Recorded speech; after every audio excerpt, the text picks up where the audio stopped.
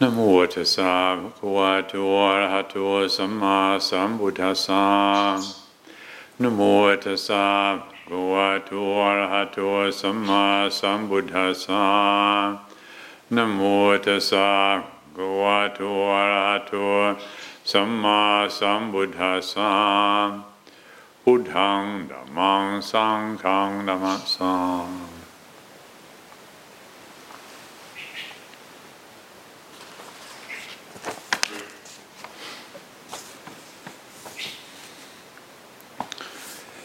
First question this evening, which says, when first we went into lockdown, there was a kind of camaraderie between people. Now that the lockdown is being lifted, it risks casting fellow human beings as a potential source of infection, someone to be avoided, and as an enemy who is undermining sociability. How might we handle this?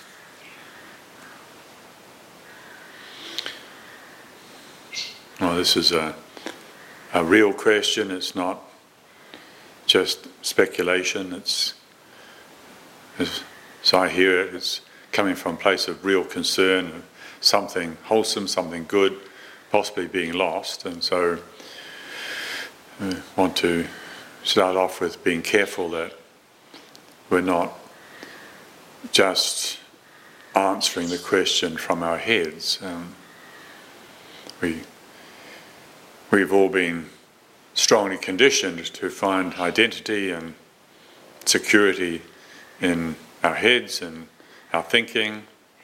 We take pride in our mental capacity, and however, if we try to address life's real questions with merely thinking, then of course we will end up being disappointed.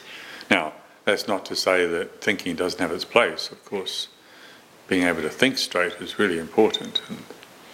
However, thinking alone is not enough. Thoughts, all thoughts, even the most clever, impressive, amazing thoughts, are approximations, abstractions. So let's be careful. Any serious question that we're wanting to inquire into, let's check to see that all of us is engaged in this, not just one aspect of my head. And there's an example of how thinking about something is not the same as the reality. It's like if I'm in my cottage at 9 o'clock at night feeling hungry and I'm thinking about breakfast and I really want to eat breakfast, and I'm sitting there thinking about breakfast. But thinking about breakfast and eating breakfast are totally different things. The thought about breakfast, in fact, if I dwell on the thought about breakfast, it can make me feel more uncomfortable. Whereas the reality in the morning, so somebody brings my tray of power porridge and Alex is kindly prepared and soaked overnight 4 whole grains and slowly cooked it and added just the right amount of sunflower seeds and sea salt and tahini and served it up, and this nourishing, palatable, agreeable power porridge is something altogether different from the thought about breakfast. And once again, our thoughts absolutely have their place. Being able to abstract and speculate can be very useful because thinking gives direction to another quality of inquiry, a more embodied inquiry. So with this question, how do we how do we consider the situation where something that we valued, like the good feeling of, the nourishing feeling of community, the camaraderie, how good that was, as the questioner suggests, with a threat with losing that. So how do we approach this? Well, thinking to start off with, And then, as we have discussed many times before, considering the whole body mind, here and now, judgment-free quality of attention. Whole body mind, here and now, judgment-free. This means we need to feel what we feel in response to this question. The loss, what does loss feel like in the body? What does loss feel like? Where do we feel loss? Not just what do we think about loss. We can come up with a quick, mental, easy solution, argument as to why we shouldn't compromise this goodness of community spirit. Will that really make any difference? However, if we bring our inquiry more into the body and feel the fear of loss, we're afraid of losing something that we valued. This is normal. I mean, this is a really totally normal experience for human beings from the time we're born until the time we die. Regularly, the experience of fear of loss, the kind of pain the Buddha talked about of losing something that we find agreeable. So where do we feel it? In our hearts? Is it associated with a kind of sadness? Is it okay? Are we able to look at that, receive that, include that feeling? Because there's an intelligence in that. That's information. We don't want to be in a rush to bypass how we feel in our hearts about the fear of loss. Here and now, if our quality of attention is not being sufficiently trained to be here, in this body, in this place, now, at this time, then there's a very real risk that part of our attention is going to be siphoned off into fantasies about the future, how terrible it's going to be when people start bickering with each other and being unpleasant, or memories of the past, and getting lost in the past and lost in the future detracts from a high quality of investigation. So whole body mind, here and now, judgment free. These are just ways of talking about orienting our attention so as to reach realistic solutions. We might, if we're just in our heads thinking about why we shouldn't lose the camaraderie feelings that we had when this lockdown began, and why we should protect the spirit of community, and how in the past so much of the suffering in society has come about as a result of the absence of community and the advantages of having community. We could be thinking about those things and completely lost, not really grounded here, not really with this experience, this moment. And so even though we might reach some interesting split-off space within ourselves, we've still got how we feel about here that we're going to have to deal with. So let's be careful. Whole body mind, here and now, judgment-free awareness. If there is some judgment, like for instance, I shouldn't be feeling what I'm feeling. Let's backtrack a bit and look at that.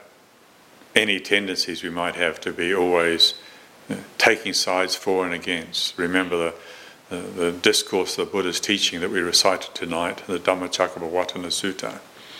The middle way, that perspective that sees, that witnesses to the movement towards taking sides for and against. And remembering the possibility of judgment-free awareness, just knowing awareness. So this real question, there's enough preparation so that we're really present for it. And then we can inquire more competently. So then, reflecting on the goodness, the nourishment, the wholesomeness of cooperative community, why would we behave in ways that would compromise that? Why might we do that?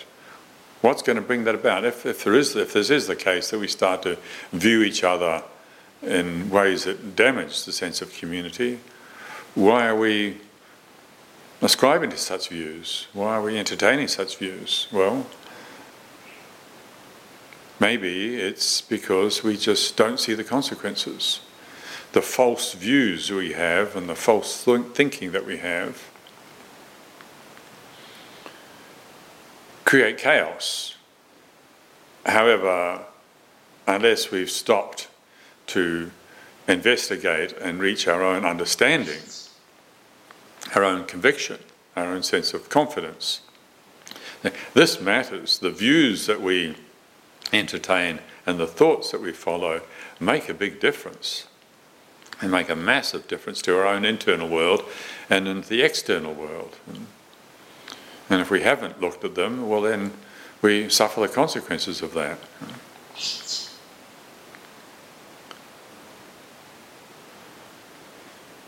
I remember when I was growing up in Morrinsville in New Zealand, across the house from where we lived, there was a family. I don't know, in the 15 years that we lived there, I don't think we ever spoke to the people who lived in that house. 15 years, nearly, roughly 15 years we lived there, and I don't think we ever spoke to them, not even once.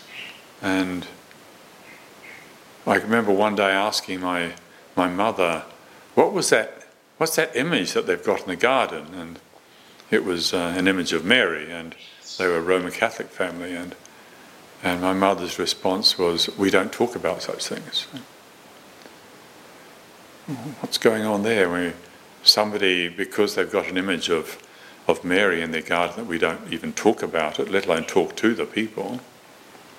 What it's about is that the good feelings that we get from clinging to our belief systems are threatened by somebody who's got a different belief system. That's what's happening. Our belief system says such and such, and their belief system doesn't go along with that.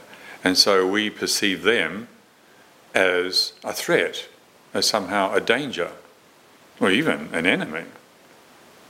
And that's really regrettable. And so it is with so much of human society, that it's so sad and so unnecessary.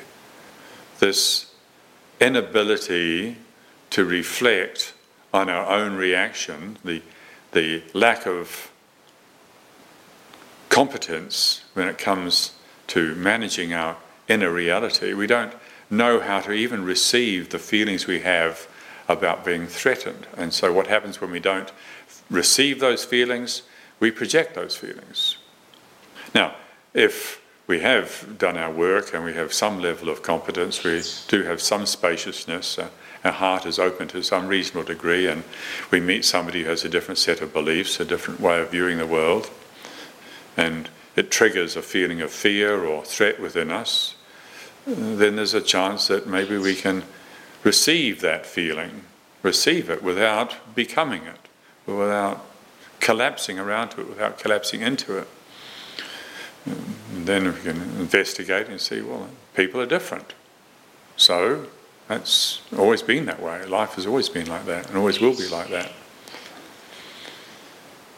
If we haven't inspected it, if we don't understand this dynamic, if we don't see this for ourselves, then the heart does contract, the field of awareness does constrict, and we don't have the space to feel our reaction, to receive what we feel.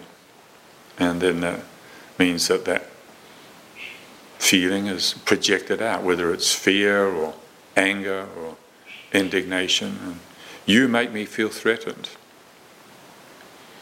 You hurt me. We don't see what we're doing. So contemplating this, maybe, hopefully, we start to get a recognition that this projection, this inability to see what we're seeing, there's something we can do about that. Maybe there's a chance we can train ourselves to see what we're seeing instead of seeing our projections.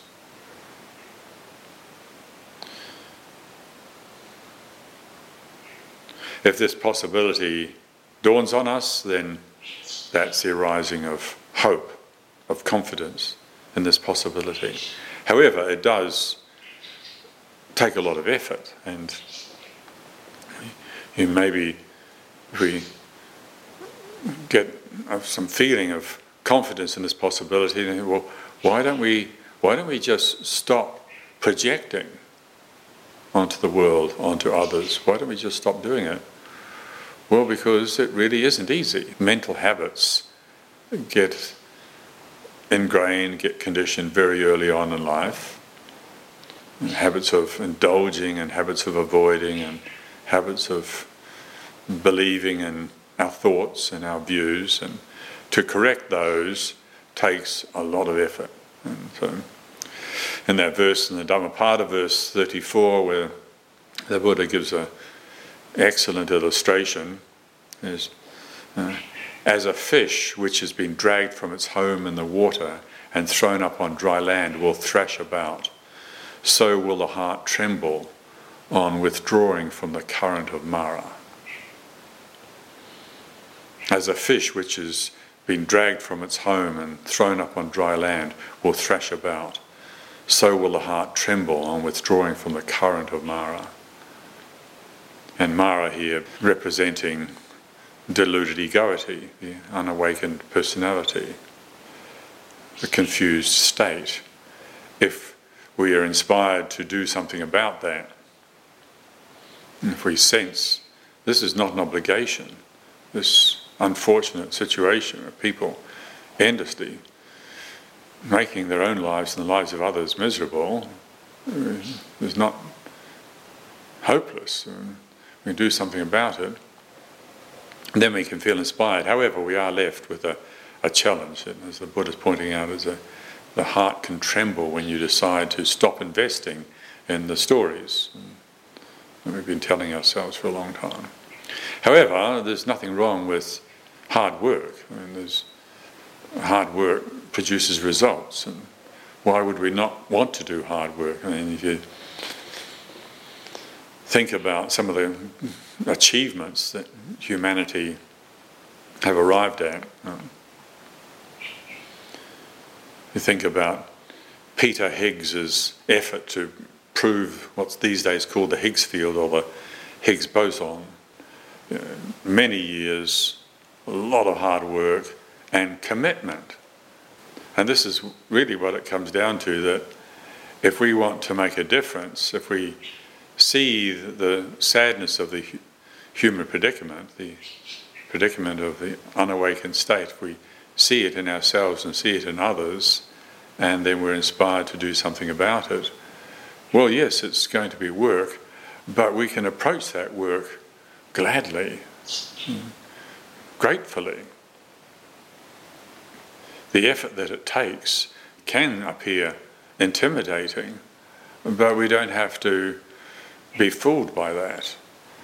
Yes, it's hard work. However, the potential benefit that can come from doing this work is a quality of confidence, of faith, that has a better chance of receiving a really tricky question like this, a really important question like this, and reaching realistic responses.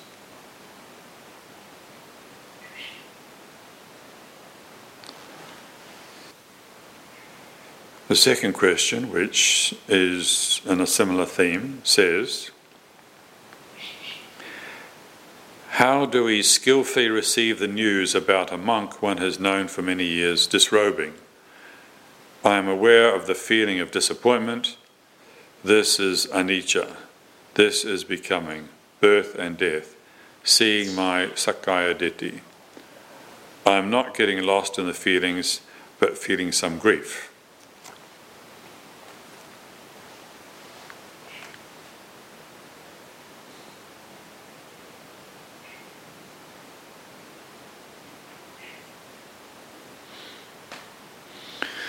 Once again, the place to begin is to check that we're not merely attempting to address this real question on the level of abstractions, on the level of thinking.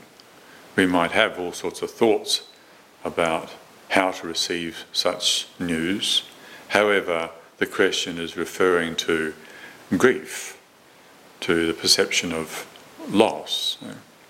And we don't do the question, we don't do ourselves justice if we are too quick to respond from our heads. So coming into the body, whole body mind awareness, feeling what we feel. Where do we feel grief? Is it a constriction in the throat?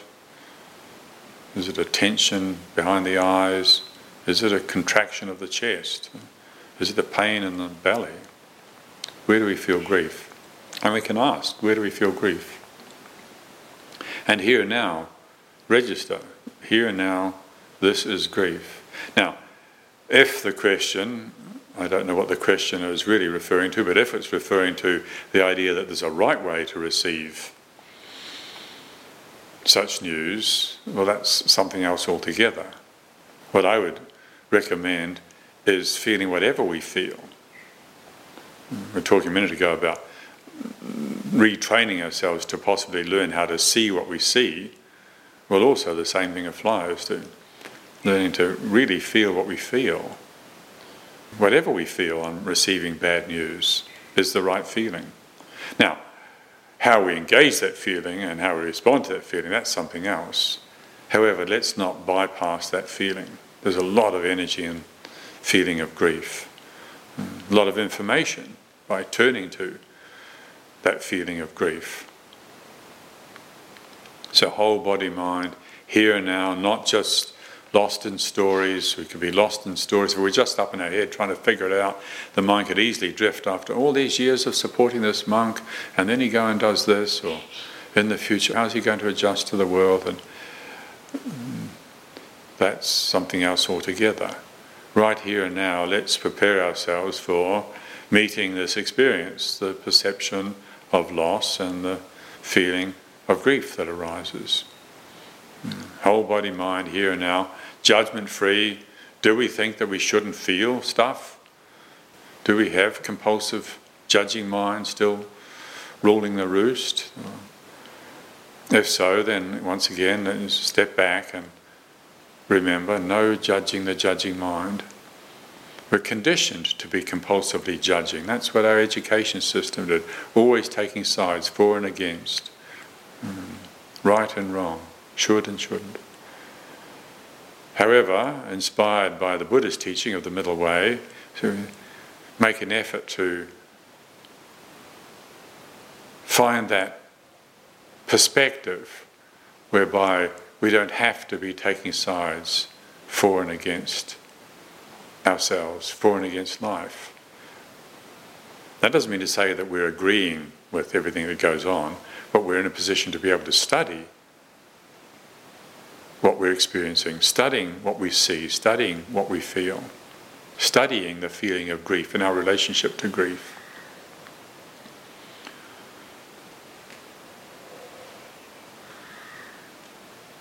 Many years ago, I can remember I was staying at somebody's house, somebody's place in London, and there was a program on the BBC, a documentary that had been made in Cambodia. And this was at the end of the war, and the program was about following this soldier who'd been wounded in the war and lost a leg, or lost a limb, I think was his leg, and he was gradually making his way back to his village. And there's an unfortunate belief system in Cambodia that if you lose a limb, that means that when you die you can't go to heaven. I mean, losing a limb is bad enough, and to have to entertain such a story is also extra unpleasant and painful. So the film crew, or two film crews, were filming both parties, the soldier who was coming home and also the family to whom the soldier was returning to. And then they filmed the coming together, and you can imagine what a sad scene that was. And I can remember on that occasion watching it and noticing the welling up of tears, and then the tears streaming down my face, but also noticing, perhaps in a new way, which is why I remember it, that it didn't have to be wrong to be crying. When we cry, it's very easy to get judgmental. Is there a way of feeling sadness, of letting the tears flow, and have a quality of awareness at the same time? In other words, as we've spoken about before, rather than trying to be free from suffering, which we're not, we certainly shouldn't try to pretend we're awakened if we're not awakened. So let's get interested in the reality of what we are, which is sad. Are we free enough? Do we have enough space? Do we have enough sensitivity? Do we have enough balance to feel what we feel, including intense sadness? Let the tears flow, but without being defined by that. Maybe if we can do that, we discover that crying doesn't have to exhaust us. Certainly doesn't have to define us.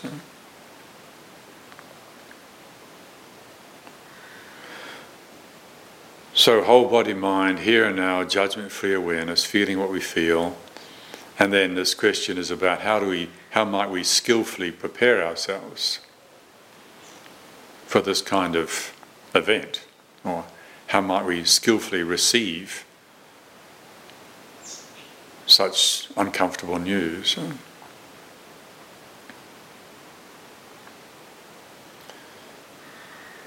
Again, as we've discussed recently, the possibility that when we encounter loss, that it's not just the pain of this moment that we're dealing with. This is pain plus plus. This is potentially old unreceived pain. Who knows how much pain we've got stored away. Everybody's got stuff stored away.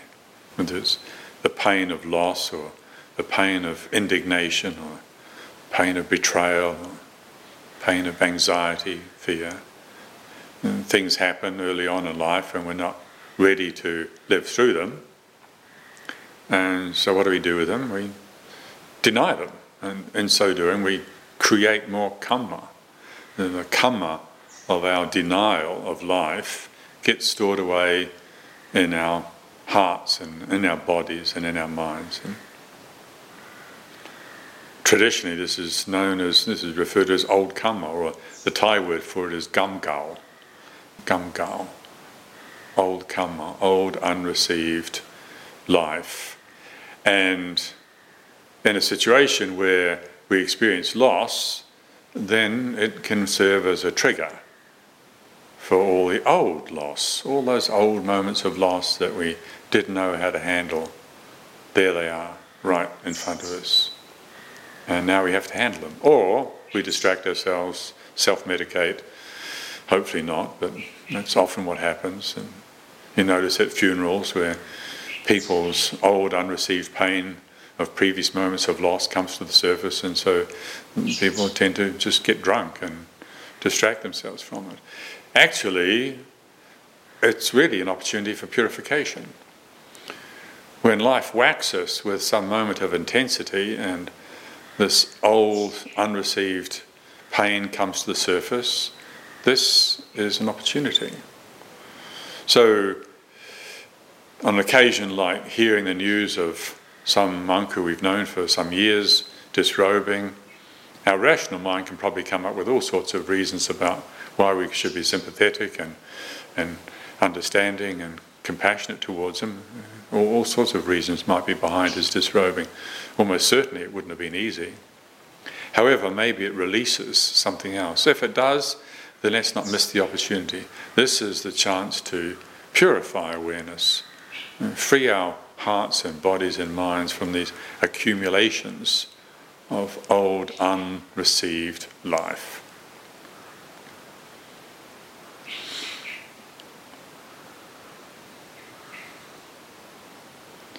Considering cultivating skillfulness also, if we find that we have maybe struggled or we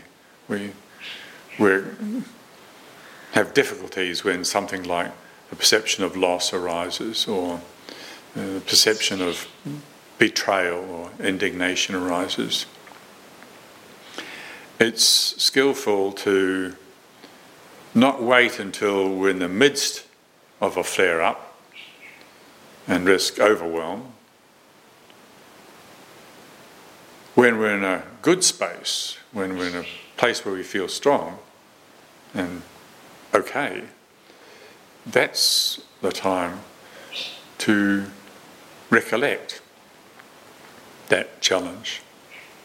If we wait until the challenge whacks us, there is a real risk of overwhelm. However, if we've got some perspective on that happening, then when, as I was saying, we're in a good place and feeling confident, put some time aside, sit comfortably and bring it to mind. When that trigger arises and that feeling gets activated, then this happens. The body starts to tremble, the heart starts to tremble, and maybe physically even. I was speaking recently about having that conversation with a member of my family and my guts trembling. And it's the kind of pain that human beings have to endure. But let's not make the mistake of thinking that there's something going wrong. And let's not miss the opportunity when these experiences come to us to see it as an opportunity to purify awareness, to prepare ourselves in advance so that we don't miss these opportunities. I'm reminded of a recorded talk I heard of Ajahn Chah's when this was towards the end of his life, and he was staying in Tam Sang Pet, the temple of the Cave of Diamond Light, just a bit further north from his main monastery, Nong Papong. And he had been unwell, and he was staying there, and it's right on top of a hill, and so maybe a nice cool breeze. And anyway, somebody was visiting and happened to be recording the conversation, and in that conversation Ajahn Chah's talking about how people sometimes, they think that the real practice is sitting and walking, when in fact the real practice, as he said, is, the Thai expression is "Mua arom kratap jai," which means that when the mood impacts on the heart, when there's a flare-up, in other words, that's the real practice. That's the point of real practice. Sitting and walking, that's preparation. Formal practice, sitting and walking, that's for honing down our spiritual faculties, training and conscious saddha, virya, sati, samadhi, panya, these potentials that we have as human beings, really investing in honing them down, developing a conscious relationship with faith, with energy, mindfulness, collectedness and discernment. That's the preparation. And then, in daily life, sooner or later, we're going to be hit with something we don't know how to handle, and there's a flare-up, and are we there for it in that moment? That's the thing. Are we there for it? Or does it take us over? In the beginning, probably late teens, early 20s, we start to recognise, oh, I'm somebody with this sort of an issue. Well, we note it. I'm somebody with this sort of an issue. This is something I'm going to have to work with. And maybe we work with it for the rest of our lives, but little by little, we learn to be more prepared for it. So when there is a flare-up, there's less chance that we're going to get overwhelmed by it. So skillful preparation is something that's worth paying attention to. And once again, I would recommend we pay attention to what we were discussing a minute ago, this subject of projection. When we haven't looked into our own inner world, our own hearts and minds adequately, we haven't recognised yet that there is this dynamic going on.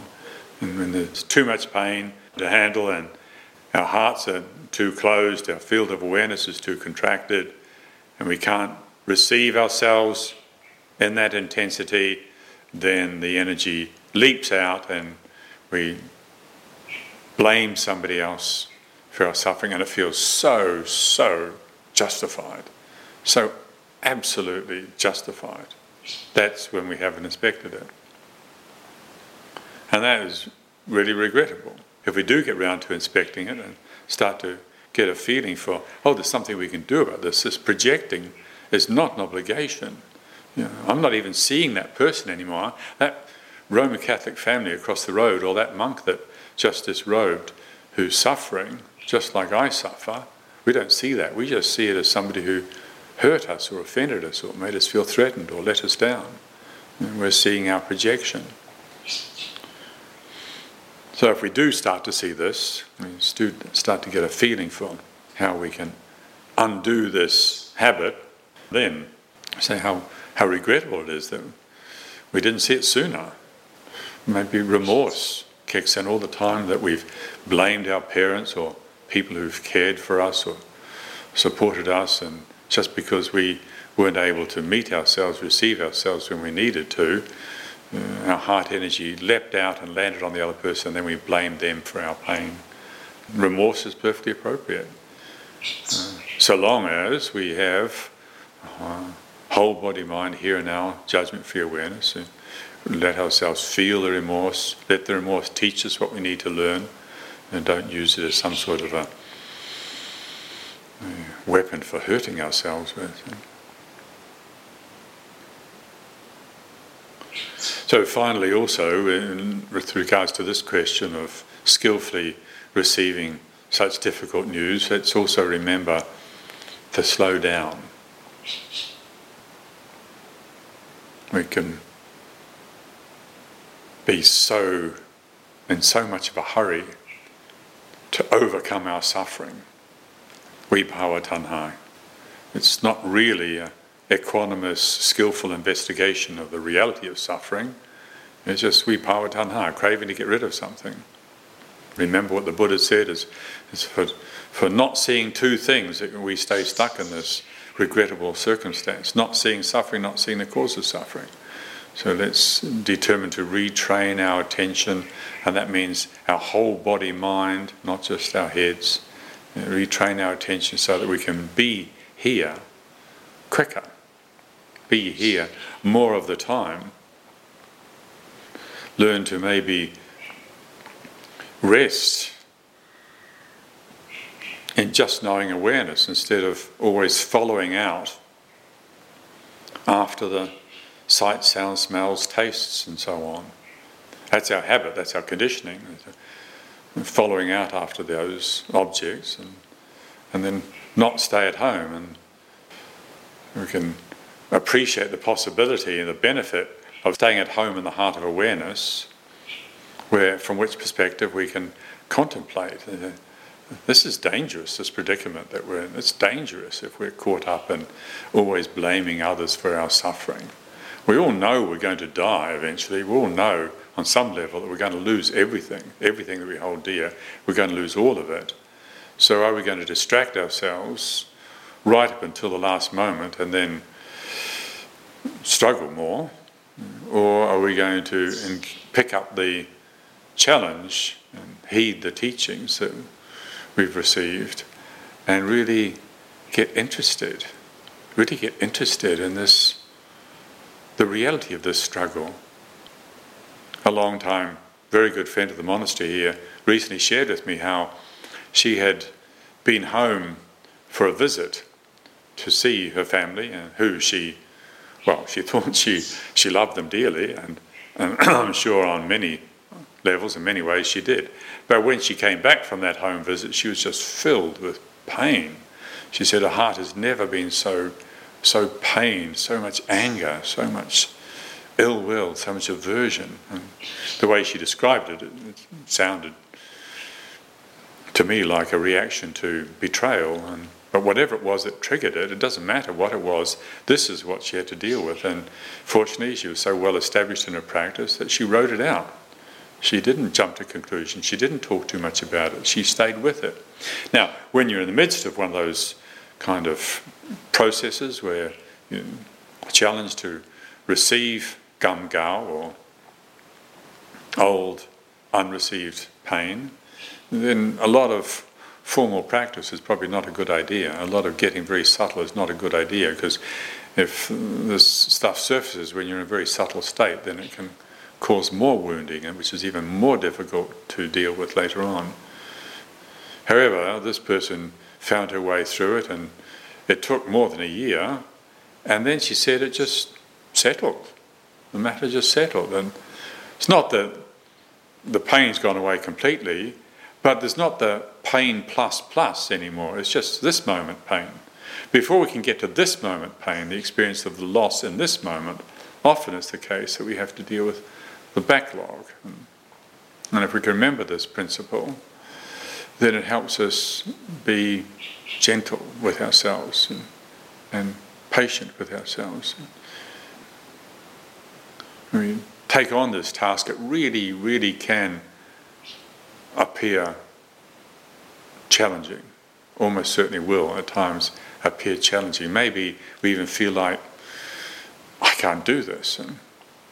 But if we consider it as if you've learned another language, if you've ever learned another language, you've become competent at learning one language, and then you go and learn another language, and you come across somebody talking Russian or Czech or Chinese or Thai, for that matter. Thai language and Chinese language, they're tonal languages. I remember when I first started learning Thai language, how can you learn to speak in this with people, like the word cow in English, we say cow, it's one word. In Thai, there's cow, 5 different words, 5 completely different meanings. Pa cow means white, cow ma means come in, gin cow means to eat rice, dai cow means to receive some news, and hua cow means knees. Cow. How can you learn a language like that?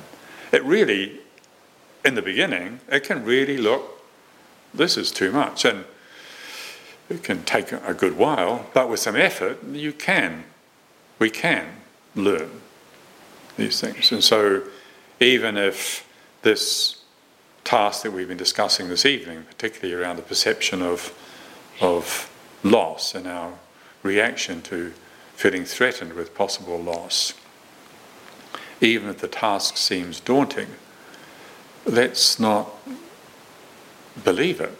Let's not disbelieve it. Maybe it is too much. Maybe it isn't too much. But what we know right now is that we can get interested in this, interested in being honest with ourselves about it. Thank you very much this evening for your attention.